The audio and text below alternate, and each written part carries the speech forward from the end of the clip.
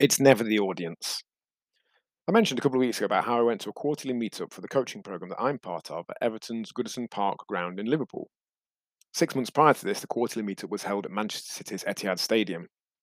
The comedian Russell Kane was the guest speaker. It was really interesting. He didn't talk about what I expected him to.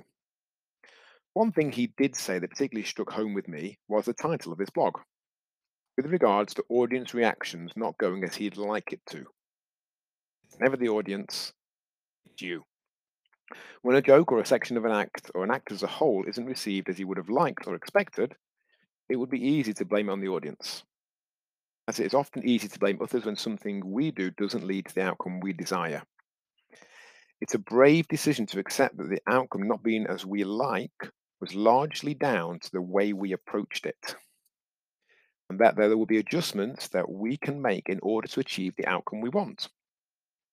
Not necessarily easy adjustments to make, but adjustments that can be made nonetheless, and adjustments that get us the outcome we want. If we're getting frustrated that we're gaining or not losing weight, it's a brave decision to accept that it's not our metabolism. It's not how busy we are. It's not what other people have said and done. It's not the logistics of our life. It's entirely down to us and what we choose to eat. And remembering that, much like changing a comedy act requires, it's probably not drastic wholesale changes that are needed. Some little adjustments, some little tweaks and refinements here and there.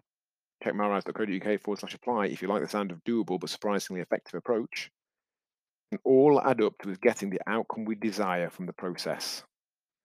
Much love, John. That's got to be Kane Hall.